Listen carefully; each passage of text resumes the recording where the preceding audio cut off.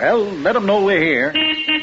Woolly Mammoth. Last week, I planted my wire recorder in the steam room at a lady's Turkish bath. Well, tonight, as soon as I leave the studio, do you know where I'm going? Your friend Smiley is going to spend the night in a haunted house on a spook hunt. You heard me, a spook hunt in a haunted house. I'm bringing my little old wire recorder along with me. The orchestra opens the program with It Serves You Right. Reading roulette.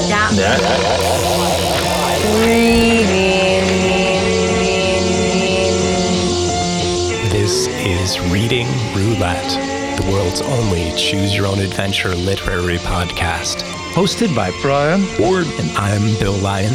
And this week, Choose Your Own Adventure, number 5, The Mystery of Chimney Rock by Edward Packard, part 1 of 2.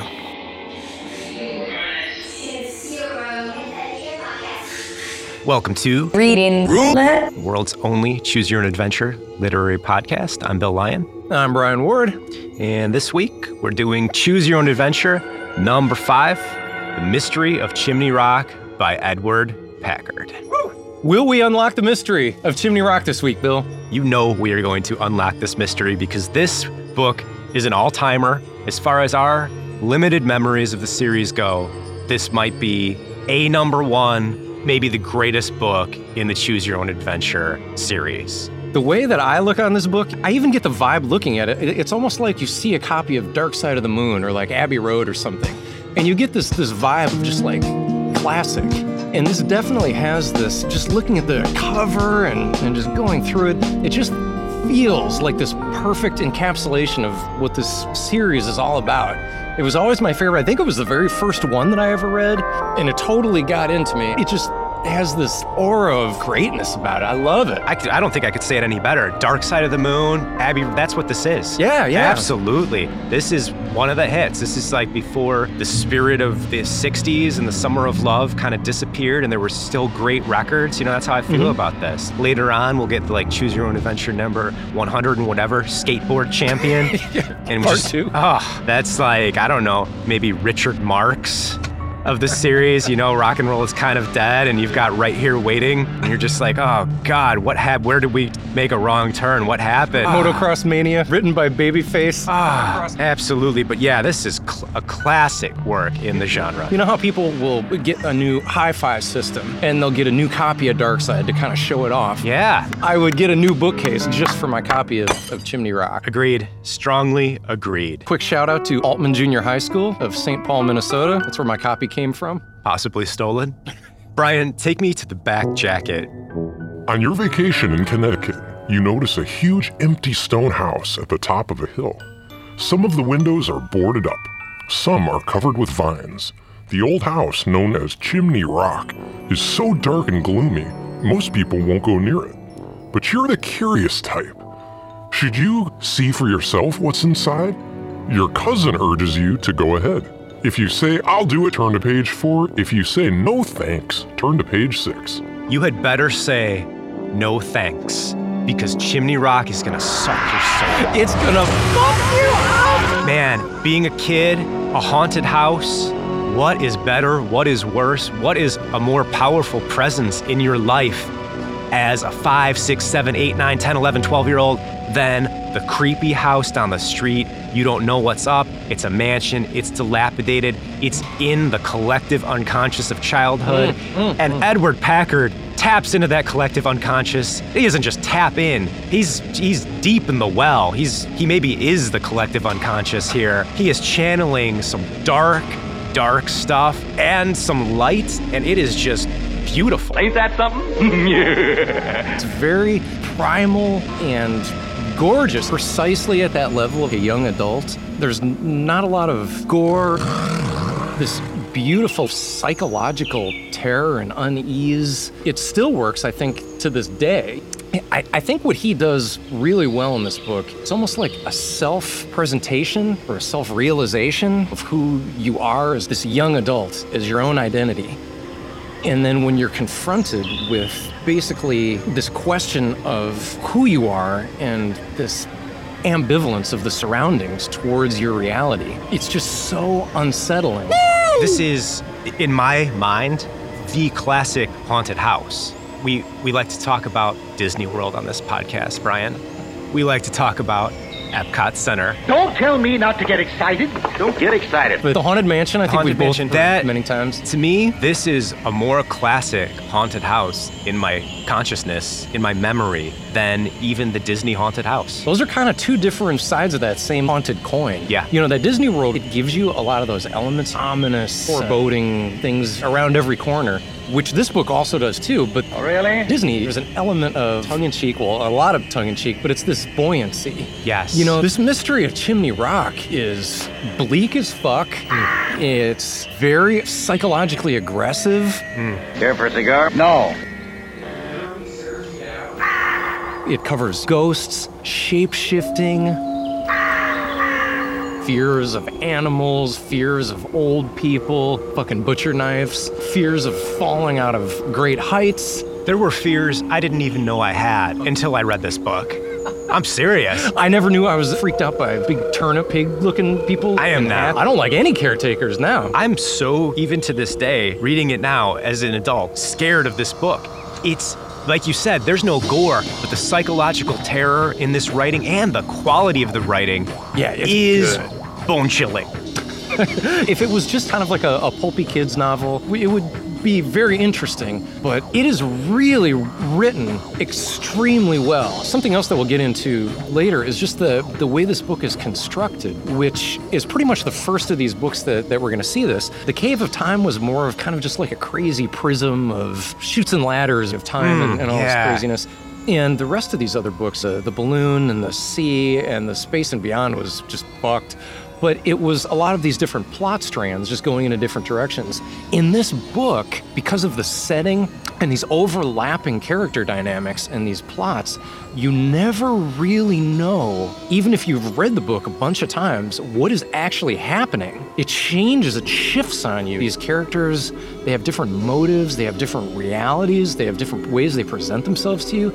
It is so involving and so engaging. An amazing work. I love it. It shows this kind of book in the best light possible. These Choose Your Own Adventures, this is what it does, of telling a story in a totally different way. The magic artistry of this book, which might be accidental, which is almost just maybe a miracle, maybe it was intentional, you get lost in this haunted house. Because of all the choosing your own adventures, you make choices and you get lost in the house. And some choices lead back into other plot lines that you would find by taking a totally different path. You wind up in the same place, but like you said, maybe a character in one section is benevolent and another section is pure evil. You get lost in this house. Yeah, and I know that you've tried to make some diagrams of this house. Oh, really? That's makes it incredibly hard to summarize. We've been struggling with trying to even figure out ways how we would discuss this. There's just such a crazy, illogic pattern to the way this house presents itself. Have you ever seen that movie about The Shining? This documentary about some of these fan theories about The Shining? Ghosts. They tried to map out this Overlook Hotel, and they realized that it's totally illogical. Where they go places, it makes no sense. And that's exactly, I think, what you get in this book. You sure about that? You're going through staircases, pianos are being tripped over by spirits or cats or ghosts, closets opening up. You never have any idea where you're at, and you're completely vulnerable the entire time. It's just crazy confusion of terror. It's just so well how this happens. I love it. Let's maybe paint the picture a little bit of this house and just give our listeners a feel for just the furniture, the rooms, some of the smells and tastes you're going to encounter in this haunted house. You touched on a few of them. You've got everything you might imagine.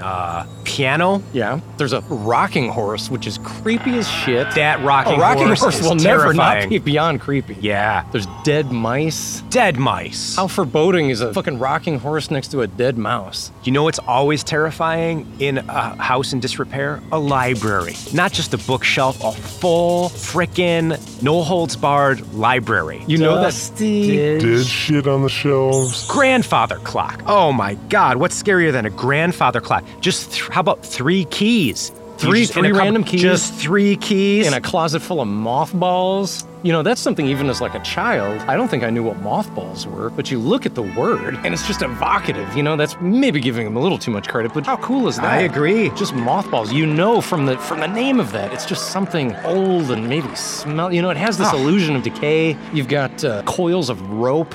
You know, next year, I never did shit for Halloween this year. I'm just gonna get a bunch of rope and shit and a rocking horse and kick it over on the lawn. Oh, terrifying. I'm gonna eat all the candy because no one's gonna come to my fucking house. No one wants to get close to this shit. There's an instance where there's a closet that's filled with old and new clothes. Policeman's uniform. What's that doing there? So beautifully foreboding. When you're in this page, you're looking at these clothes that have gotten into this house somewhere, and a mouse just comes up to you and fucking dies right at your foot.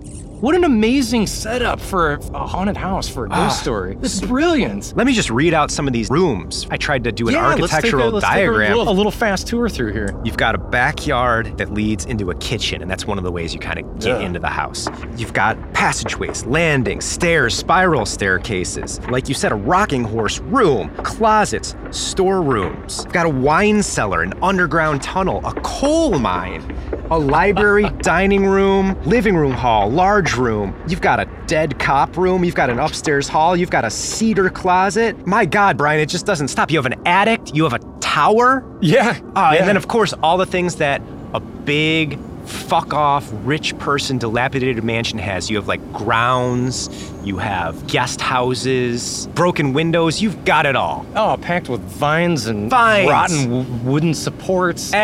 Steps just Did you get to the apart. cobblestones? Did you see the thing that had like cobblestones? Stop it. Oh, it's so good. Oriental rugs with fucking demon cats on them. Not to mention a mirror. Really Mirrors. Freaky Terrifying mirrors. Paintings, everything. Why don't we just start at the beginning? Let's put ourselves right out in the front. Vacation is here, and you're visiting your cousins Michael and Jane for a few days at their new home in Connecticut. Soon after you arrive, they take you on a tour of their neighborhood. Along shady streets lined with cozy houses with neatly trimmed streets lined with cozy houses with neatly trimmed lawns. At the top of the hill, you notice a huge stone house, unlike any you've ever seen. It has turrets, walled terraces, and a square tower that looks like a giant chimney. Some of the windows are boarded up and others are hidden by vines and bushes. There's a big dog chained in front of the little cottage nearby, and you ask your cousins if anyone lives in the main house. Chimney Rock? Most people around here wouldn't live there for $1 million, Michael says. It's supposed to be cursed, Jane adds. They say that some people who've gone inside have never been seen again. What happened to them is still a mystery. You see, Michael explains, Mrs. Bigley lived in Chimney Rock alone with her cat for many years. When she died, she left instructions in her will that the cat could live there for the rest of its life. People say that she put a curse on the house so that no one would bother the cat. Haven't the police investigated, you ask? The police never found anyone, only the cat, Michael says. But some people say Mrs. Bigley never died at all, and that she's still living there herself. What does the caretaker say, you ask? He doesn't say anything, Michael replies. Some say he's crazy. Some say he's just mean. But I guess he's afraid of the curse too, because I hear he won't set foot in Chimney Rock. You're not kidding, you ask. If you think we're kidding, Michael says, why don't you go inside? Michael. What the fuck, man? I'm just here to visit. I just want to hang out in Connecticut. And you're a kid, though. You're talking big. You don't want anybody to think you're afraid. That's when you get into trouble. I've done it. How about you? You've been a kid. You get a little dare going. That's when mischief and trouble happens. Put up or shut up. What, are you afraid to do heroin, Brian? In front of your cousin Jane? She thinks you're a pussy. You're a pussy. Shoot up or go in the haunted house. We're 12 years old. Bitch.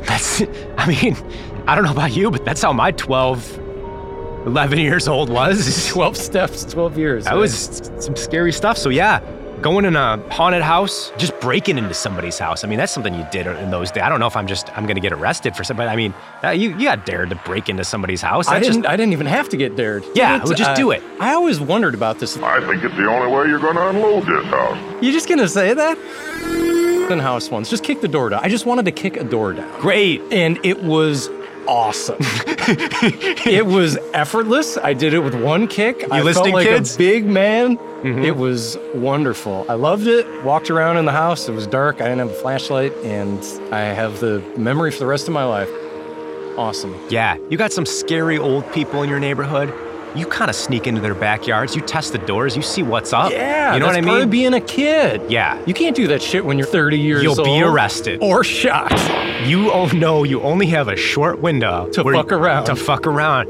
And kids, if you're listening right now, break into some houses, because nothing can happen to you except good things or demonic possession, which the chances of that are slim. You know what people call it? The death trap. Yes.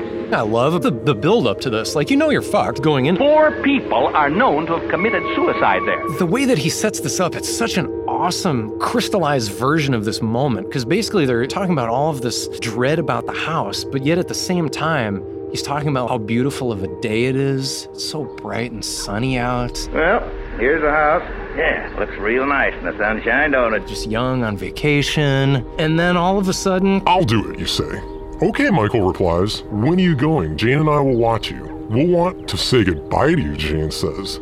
You take the time to get a flashlight from the house, and then the 3 of you set off for Chimney Rock. You feel a bit nervous, but it's a beautiful day, and you keep telling yourself there really is nothing to worry about. As you approach it, the house looks bleak and forbidding, like some medieval fortress. A dark cloud passes in front of the sun. The wind blows dust in your eyes. You wish you hadn't agreed to go inside, but it's too late to back out now. So while Michael and Jane watch from a distance, you walk around the house and try all the doors. Every one of them is locked, except for one in the back of the house. You wave to your cousins, open the door, and walk into an entryway that leads into a large kitchen. So this haunted house, Brian, is not entirely unoccupied.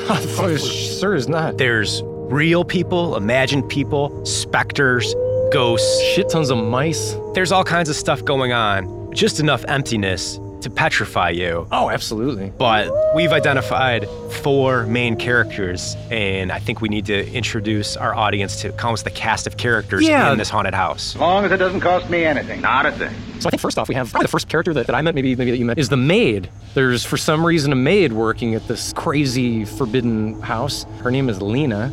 Within a few moments, a door you hadn't noticed before opens and a thin young woman walks in. She is wearing a black dress and a little white hat in the fashion of a maid. Oh, she says, looking at you with surprise. I didn't know Mrs. Bigley was expecting a guest today. I'm Lena. May I bring you anything? Perhaps cheese and crackers. You must be hungry.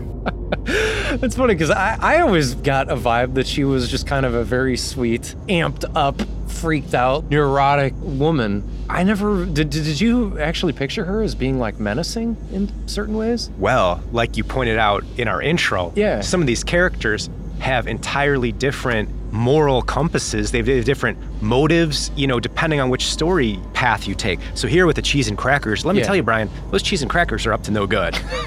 So she might be great, but those cheese and crackers don't have your best interest in mind. I remember specifically when I read this as a kid, we had those, what are they called, handy snacks? Are they still called those? You remember where it was like I'm getting hungry. Oh, I should have brought some packs. That liquid cheese. I should have put those out. Oh, that little red plastic, like... The little fork thing, yeah, right? like you couldn't afford a fork. It was just it was like, oh my God, yeah, that plastic tab. I bet if you go on Witchcraft is real. Etsy right now, people are making castles out of those little red tiny things, gluing them together, making earrings out of them. There's probably an entire species of like exotic fish that has been exterminated from the earth due to those red because like sticks, plastic those handy snack sticks. tabs. Probably asleep up all night and everything. That was like a signpost of dread for me as Witchcraft a kid. is real? Because that is one snack that you would never be offered outside of its packaging. Oh, you know what I mean? No one ever in my life, and it would never even occur to me to be offered cheese and crackers separate in some sort of presented way.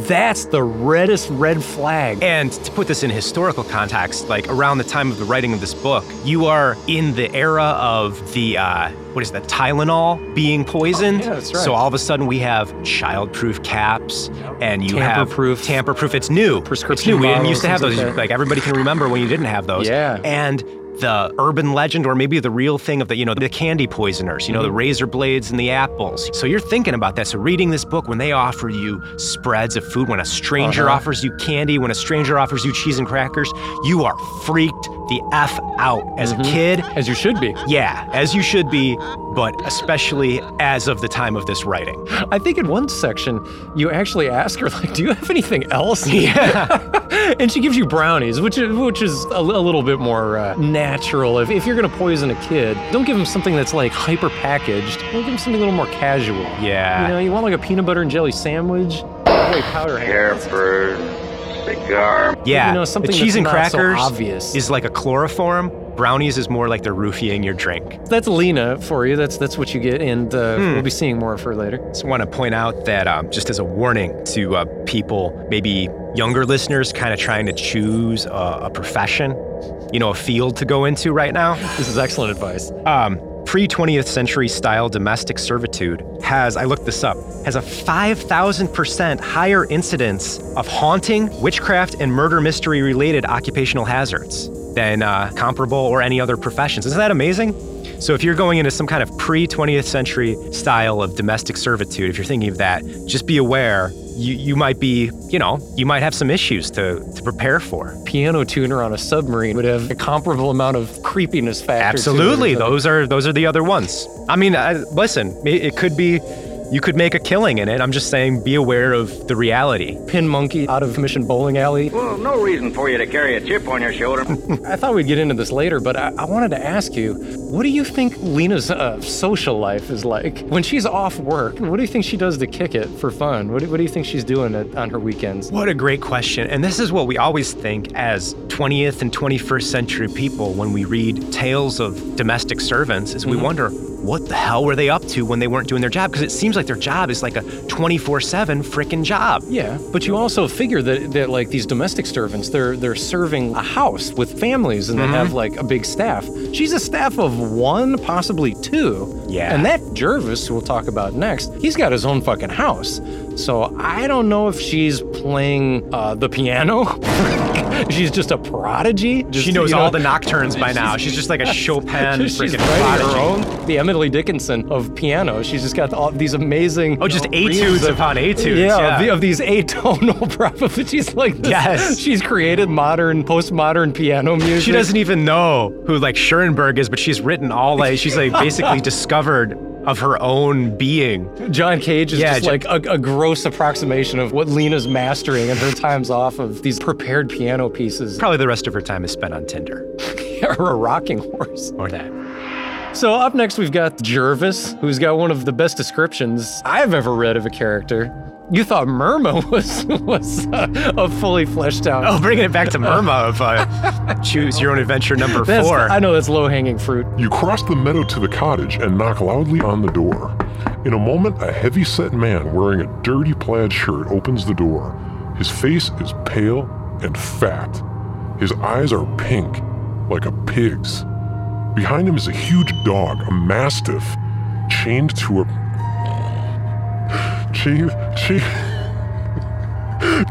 chained to a radiator. The dog growls menacingly, but does not move. What do you want? Jervis asks gruffly. My cousin Jane is trapped in the house and I'm worried about her. Would you please unlock it and help me find her? And Bill, could you please approximate for the listeners what this singular picture of Jervis is? Yeah, he's wearing almost an old, what do you call those kind of caps that a Scotsman would wear or something? You've got a cap? There's 2 different ones that are terrifying. Equally There's freaky. 2 freaky pictures of Jervis. Yeah, one he looks like almost an overgrown one of Tweedledee and Tweedledum. Oh yeah, and he's knocking on a window and he's missing teeth and he has these asymmetrical missing teeth, hair like curly from Three Stooges, an ill-fitting suit. He looks like a man-child who might want to physically eat you. He might want to eat your body. I don't think people like this even exist, but when they say his face is pale and fat, it doesn't look pale, it looks disgusting. Very grimy. Well, I don't like this. But there's like this pugnacious look, lots of folds and creases. His ears are incredibly cauliflowered. His eyes are completely sunken in like black pits. The hair is just crazy, like a cartoon turnip overgrown. This guy is fucking crazy looking. A lot of nonsense. Working the grounds of a palatial estate year after year into fat, hardy old age, as a diminishing fortune and a distant, ruthless heiress lets a former glory fall into sad disrepair, this can make a groundskeeper bitter. If the heiress is dead, it can drive a groundskeeper mad. But if she is an undead witch, this can turn your goodly groundskeeper into a supernatural psychopathic slasher. And that's what's happened to Jervis. Yeah, we don't know Jervis in the better days. He could have been like a Fezziwig character filled with mirth. Well, what kind of approximate, like in Jervis in better times? Can you think of any analogy to that? Please, listeners, write into us if you know readingroulette.podcast@gmail.com. There's a Polish epic, like a 19th century novel. It's almost like the War and Peace of Poland. And I watched 2/3 of this movie that's made of it. I can't think of the name of it. But part of the plot is there's this groundskeeper. He's more like the assistant to the lord. Okay. And kind of the lord is like a carefree aristocrat who's just maybe sold or lost the rights to the old estate. And so he's living in the city kind of like a dandy. All right. But this terrifying groundskeeper or assistant wants to restore the estate to its former glory. Okay. So he almost gins up a war with the family that owns the place in order to make this happen. And the actor that plays this guy reminds me of Jervis, just this giant, balding head, massive man who just wants to just shoot people with blunderbusses, and he is like freaky. And I picture that as Jervis in maybe 10 or 15 years before the war went bad, just kind of like nothing could touch him, drinking, just very proud of the estate, proud of the coat of arms, proud of the bullshit, You don't have to sell me. His position in life is through the house, the status that he has. And please just cut everything I just said. That's stupid. I don't even know. No one wants to hear about this Polish epic that I can't remember. Or do you think this is something like in those olden days where they would have like a madman live on the property? You ever heard that? Some guy, it was good luck just to have a strange guy living on the estate. Absolutely. Do you know like the Fool? Yeah. You actually would have a fool. You know what? I found this out was from Sir Walter Scott. Mm-hmm. So they would call them an innocent. Oh, okay. That's the name. But it would be, someone who was mentally challenged or whatever, euphemism is like the most current euphemism. Off on the property, like way off in the corner of the estate. Exactly. It was seen like as a noble thing to do. The more aristocratic you were, you had, quote, a fool or an innocent just living on your estate, just kind of roaming around doing his thing. Sure. I kind of feel bad for Jervis in a way because every day when I come home, the neighborhood chaps, group of handymen, they're always drinking and playing cards in the basement. And it's like this society of theirs. Why don't they come out? Probably asleep up all night and everything. And I feel like Jervis really needs, I'm sure it's a very healthy thing for these guys to have this group, this band. And it's just him. And it's just him. He's fucking cursed. Lena's probably not giving it up. No. Nothing's happening there. Nothing's happening there. They don't even speak. He's got this dog, not like a happy dog. Chained to a radiator. That's terrifying. What kind of a life is that? What kind of guy chains a dog to a radiator? And are mastiffs? What's I know big. They're fucking big. I don't know if they're crazy. Yeah, if you're playing along, if you're playing the home game, or if you're scoring at home, Google images Mastiff. All right, you're there now. Coming back into the house, draw us back into the core of the unease and the horror of this place. We've got Melissa the cat. Yeah, this cat is a character. It does a lot of different things, takes you down some weird twists and turns, but this is the black cat. This black cat is the black cat of your long nightmares, not your short ones, long nightmares. The black cat that crosses your full moon path, and you double back the way you came, and you lie to your friends and tell them you were late for other reasons. Green eyes. Green eyes. Yeah. And the cat also plays piano. Scary as fuck. Anybody home? It likes to sit on oriental rugs, surrounded by dusty cobweb books, and stare at you, and stare at you. And when it's not staring at you, it's trying to shrink you and eat you. Yeah. Yeah, we should just, maybe let's just reveal that right away. Okay, here we go. A lot of the plot of this book is this magic, cursed cat, kind of shape-shifting cat, kind of witch becoming cat. It is trying to shrink you, miniaturize you into a mouse and eat you. Scary as fuck. Cautiously, you retrace your steps to the storeroom closet, take the key ring, and return to the landing. At the top of one of the 2 flights of stairs leading upward, you make out the silhouette of a large black cat, its green eyes shining in the gloom of the hall. Its back arched, its teeth bared, the cat hisses softly as you approach. Black cat. It's going to be running around, it's going to be creeping on you the whole time, and as more drawn into this ominous setting that you get, you start to realize that this Mrs. Bigley, who's been hinted at, has got some of the same characteristics as this cat, Bill. I don't know what that's all about, but you meet her many times. Mrs. Bigley. This is Mrs. Bigley. This is the 4th character we're talking about here. Yeah, so this is the big one. Owner of the house here. This is the woman whose terrifying aura is gripping this entire estate. Suddenly, standing before you is a tall, elderly woman dressed in black, her hair swept back in a bun. Her burning green eyes seem to stare right through you. So this is Mrs. Bigley. She never died at all. She looks like a witch. But of course, witches don't really exist. Or do they? And that's one of the times you'll meet Mrs. Bigley. You will meet these characters several different times, under several different circumstances. So when you try to reread this book and come back and follow some other passages, it starts to have this strange effect on your memory because it's like constantly shifting. What is so cool about this in the specific Choose Your Own Adventure book is it's just not one path that is branching off. It's constantly moving underneath you. So this cat has got different personality traits. This witch is always ominous, but sometimes she'll disappear, sometimes she'll speak to you, she'll like fuck with you sometimes, she'll be directly hostile. It's just such an awesome recipe when you get all of these people in this house just jumbled up, just flying at you in different crazy patterns.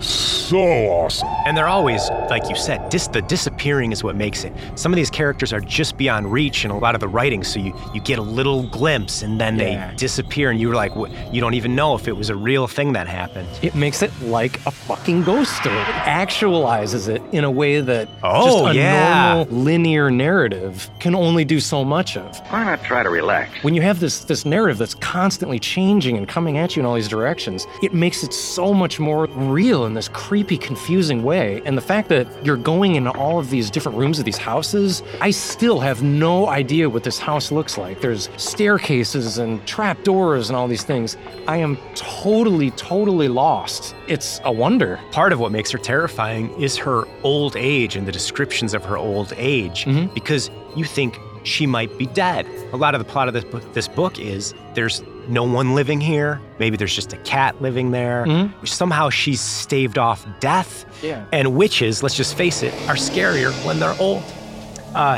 Young witches? Young witches are sexy. If a young witch killed you, at least you'd die aroused. Listen, young witches with your young love spells, your young kittens, and your young unswept broomsticks, the cruel spells cast as you fight off gray old age and gray wrinkles and gray fleeing beauty, the quest for eternal youth is what makes a witch old and fearful beyond even fearful death. It's the chase for eternal youth that turns a witch from just being a Wiccan into an evil, seductive, maybe not even seductive, just a villain, an evil villain. And this witch is an evil villain. Oh, yes. Fast overviews of His own recorder, and I'm paying for the rental of a couple of walkie-talkies he hooked up to. this Lena section of the book. Death by cheese and crackers. Witch reveal in a knife-wielding maid. Abandon your cousin, but everything works out. Ding dong, the witch is dead. Giant cat, implied death. Ring a brass bell and maid Lena appears. Funny brownies in a haunted house. Oh, fuck, you're possessed by a cat devil? Staring contest to save your soul. Escape from a coal mine. Hysterical maid begs you to hold a cat. Break the curse by carrying cat out of house. Convince maid to have a heart attack. There is no end. Sisyphean damnation with jade porcelain cat. Lena is the first character that you really meet when you're kind of finding your way through this house initially.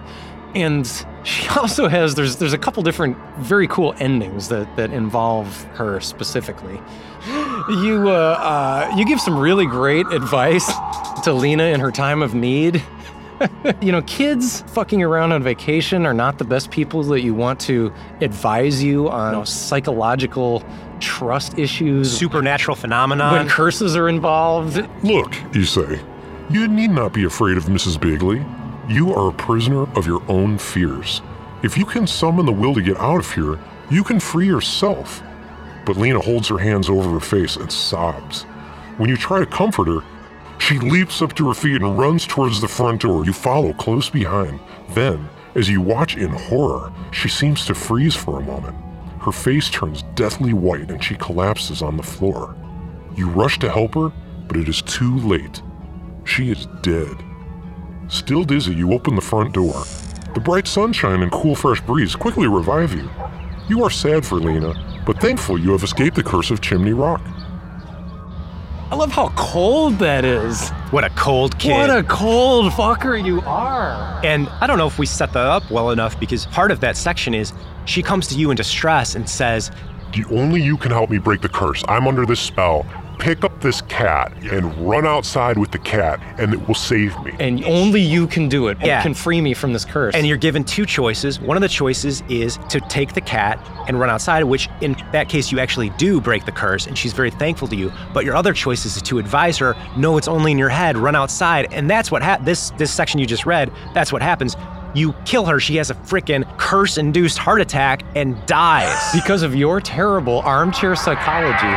And that's that's like a little touch of almost an Ari Montgomery kind of an ending here too, where you're like, Yeah, and it's pretty nice out here. I feel a little bit better. Thank God I didn't get fucking cursed. Yeah, I mean, I guess it kind of depends on how hot she is. I think she's modern. I'm going by the illustrations here.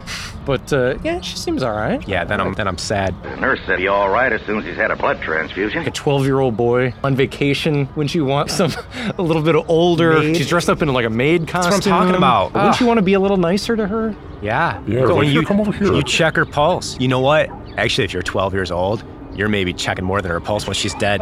You're maybe making sure she's dead for real. Seeing if she's warm, you know? You're 12. You're on vacation in Connecticut. You're in an abandoned building. What with happens a in dead Chimney maid Rock stays in Chimney Rock. And not just in this section in the book. I think 2 or 3 times you notice, and it's just incidental, except in this section, there's a porcelain or jade, it's green, cat. It's like a China cat. China right? cat Yeah. just sitting on a shelf. And in this instance, you get scared around Lena because you see Mrs. Bigley, the witch. You freak out, and to get your balance, you accidentally touch the porcelain cat and shatter it on the floor. Big fucking mistake. Big fucking mistake. Big fucking mistake. You bend over and pick up the pieces as fast as you can, putting them on the dining room table. When you bend down again for the rest of the pieces, there seem to be as many pieces as there were before. Wondering what's going on, you pause and glance around the room. Standing only a few feet away, watching you intently, is the tall, sharp figure you recognize from the picture hanging in the hall, Mrs. Bigley. I'm sorry I broke your cat, you exclaim. I'll pay for it. Yes, you'll pay for it, Mrs. Bigley replies softly. You resume picking up bits of the broken china cat, but each time you bend over, you see as many as there were before. No matter how fast you work, you are unable to pick them all up. Gradually, you realize that you are under the witch's spell, and that you must keep trying and trying. There is no end. I remember that specifically from when I was a kid. You kidding? And it still freaks me out. Yeah, at least Sisyphus got to be outside. Yeah. He's in nature. In fresh air. The boulder, and you know what? No one's looking over his shoulder the whole time being like, do this. And also, the boulder isn't demeaning. It's the tiny pieces. It's like really getting in your head, you know? The boulder, at least you have the self-esteem. I'm lifting a whole boulder. Yeah. I'm rolling this whole boulder up the hill. Hey, look at me, I kick ass. This is so demeaning. It gets inside of you and it hurts. I know that. For eternity. And then we should mention when I said there is no end, all of these endings in Choose Your Own Adventure books, you get a bold-faced type, the end. Very satisfying. And then sometimes they mess with that, get a little creative. Instead of the end, here it says, there is no end. And that's scary. You feel it. This isn't a cheerful spot by any means. Totally inescapable horror. It just makes me really uncomfortable, Brian. Tiny mental prison. The sense of evil is very strong. Cheese and crackers. Implications of the offer that you obviously know that you shouldn't. You go into the pantry with Mrs. Bigley. Some crackers and cheese are already on the table. You decide to eat one cracker and no more. As soon as you take your first bite, you feel dizzy. Your vision is blurred, but as well as you can tell, everything around you looks as if it's growing in size. The fuzzy outline of Mrs. Bigley seems to tower above you. You wonder if you've been poisoned, but you can't think straight. You jump down from your chair and run as fast as you can out of the dining room and into the study. You hear sounds behind you. Mrs. Bigley must be chasing you. You dare not look back. For an instant, you realize you should not be afraid of an old woman, but you are afraid. Ahead of you is a small passageway you didn't notice before. It looks almost like a tunnel, an escape route. You scamper inside. You have to crawl, but gradually it seems to get larger, much larger, so that you can almost stand up. Suddenly you realize that your surroundings have not been getting larger. You have been getting smaller. Much, much smaller. You try to stand up, but you can't seem to keep your balance. Standing on your hind legs, you try to cry out, but your brain can only think, run, eat, hide, like the mouse you are. Holy shit! And there's a picture of a black mouse looking at you with its dead fucking black eyes. Especially that kind of happens a few times in the book. You almost get, not desensitized, it's always scary, but you're almost expecting it. But the first time you get turned into a mouse, whew, oh my God, you didn't see it coming. You're doing a lot of shrinking if you're making some bad choices in this book. But this ending specifically, when he takes you into the psychology of it, not only are you changing, you're being chased by someone who's changing dimensions, but you're also aware that your psychology is changing. Yeah. You don't even have those human fears anymore. You don't even remember that this witch is chasing you because all of your fears are wrapped up into this animalistic, primal need. It's just terrifying. I feel very, what shall I say, profoundly depressed. It's not only scary as a child, but I think it's also even scarier as an adult when you have an innocent, vulnerable person knowingly or half knowingly being in one of these situations. Choose your own regret. You just don't have that strength of personality, or you just feel overwhelmed by the situation for whatever reason, and you almost accept the giving away of your power. And when you're young, you don't realize how damaging that is. Yeah, you eat the cheese and crackers, and you don't know that your whole life's gonna end. Too late to change your mind now. And you know, you have this feeling, something negative, like this isn't right. Yeah. But you don't know enough to understand the implications of how bad that can be. Right, you can't articulate your own willpower, so you just almost let something bad happen to you. I mean, we're going to a dark place here, Brian, but that's where this book goes. Exactly, it goes very, very dark. You get turned into a mouse on top of that. That one section is just so excruciating. And the reason you're being turned into a mouse, as you know, is not only so this witch that can shapeshift into a cat can eat you, it's so she can toy with you. Exactly. There's not a lot of comedy in this Chimney Rock. It's not a house of merriment or belly laughs. But this one ending specifically, do you know which one I'm talking about? Oh, yeah. It cracked me up big time. Quite frankly, I'd like to get out of here. So imagine, if you will, you and Lena are running out the front door. You've found an escape that you can break this curse somehow. Just a minute, you say to Lena. You run back to the front hall. Jane is there. I'm free, she cries, and she runs up and hugs you. In a moment, Lena joins you. I know where Mrs. Bigley keeps the key to the front door, she says. She opens a cabinet, gets the key, unlocks the big oak door, and flings it open. The three of you go running out onto the front lawn, not noticing that you are being followed by a black cat, which, if you turned to look at it, would seem to be 20 times your size. Fortunately, you don't look back.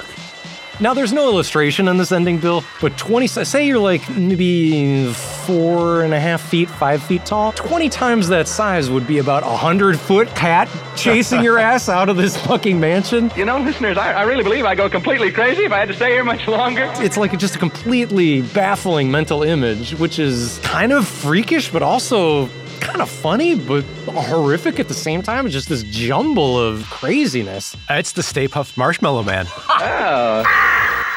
Hardly knew ye. Absolutely. Yep.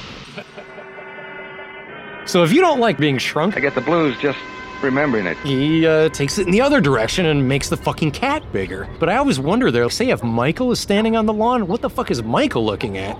And it says, fortunately, that you don't turn around. Does that mean that you never know what kills you?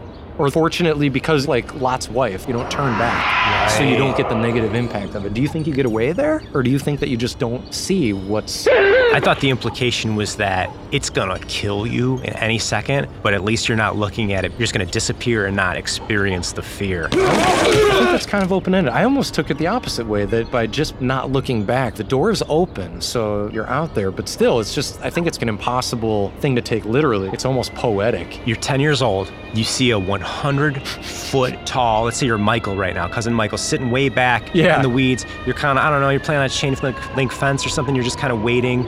You see your cousins being chased by a 100-foot tall, out for blood, green-eyed black cat. Aren't you just thinking, cool? Because I think that's what I would be thinking. I don't know how scared I would be. I would think, wow, cool. Sure, but try to convince people of that. Jimmy Rock. Most people around here. This is book number 5. If they did like 5.1 or something from Michael's perspective. Should I get a hot dog or something? You know, like, should I get some lemonade? Maybe I'll go bowling, wait for this guy to come out.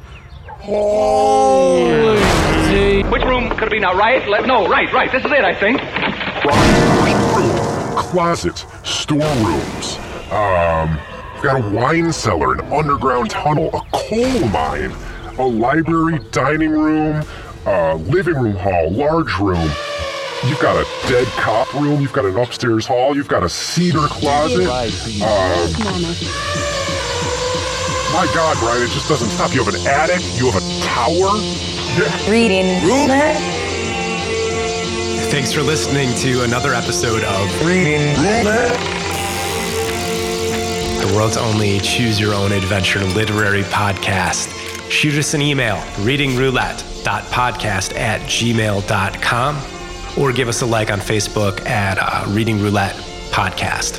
For Reading Roulette and Brian Ward, I'm Bill Lyon. This is happening because of your own.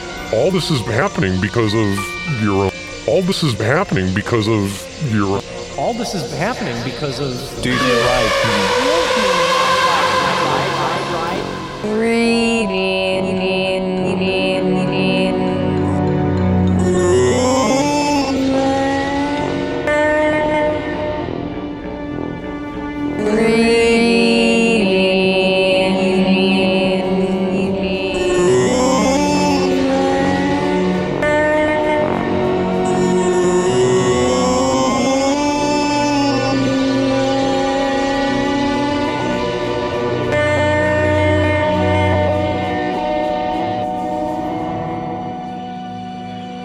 Who can say now? I didn't see any ghosts.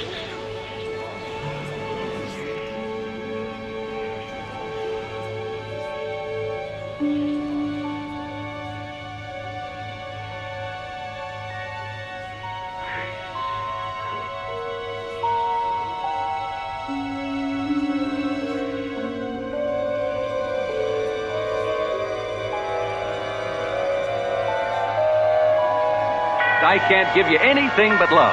And that's all we have time for on the Hot and Mellow Hour tonight.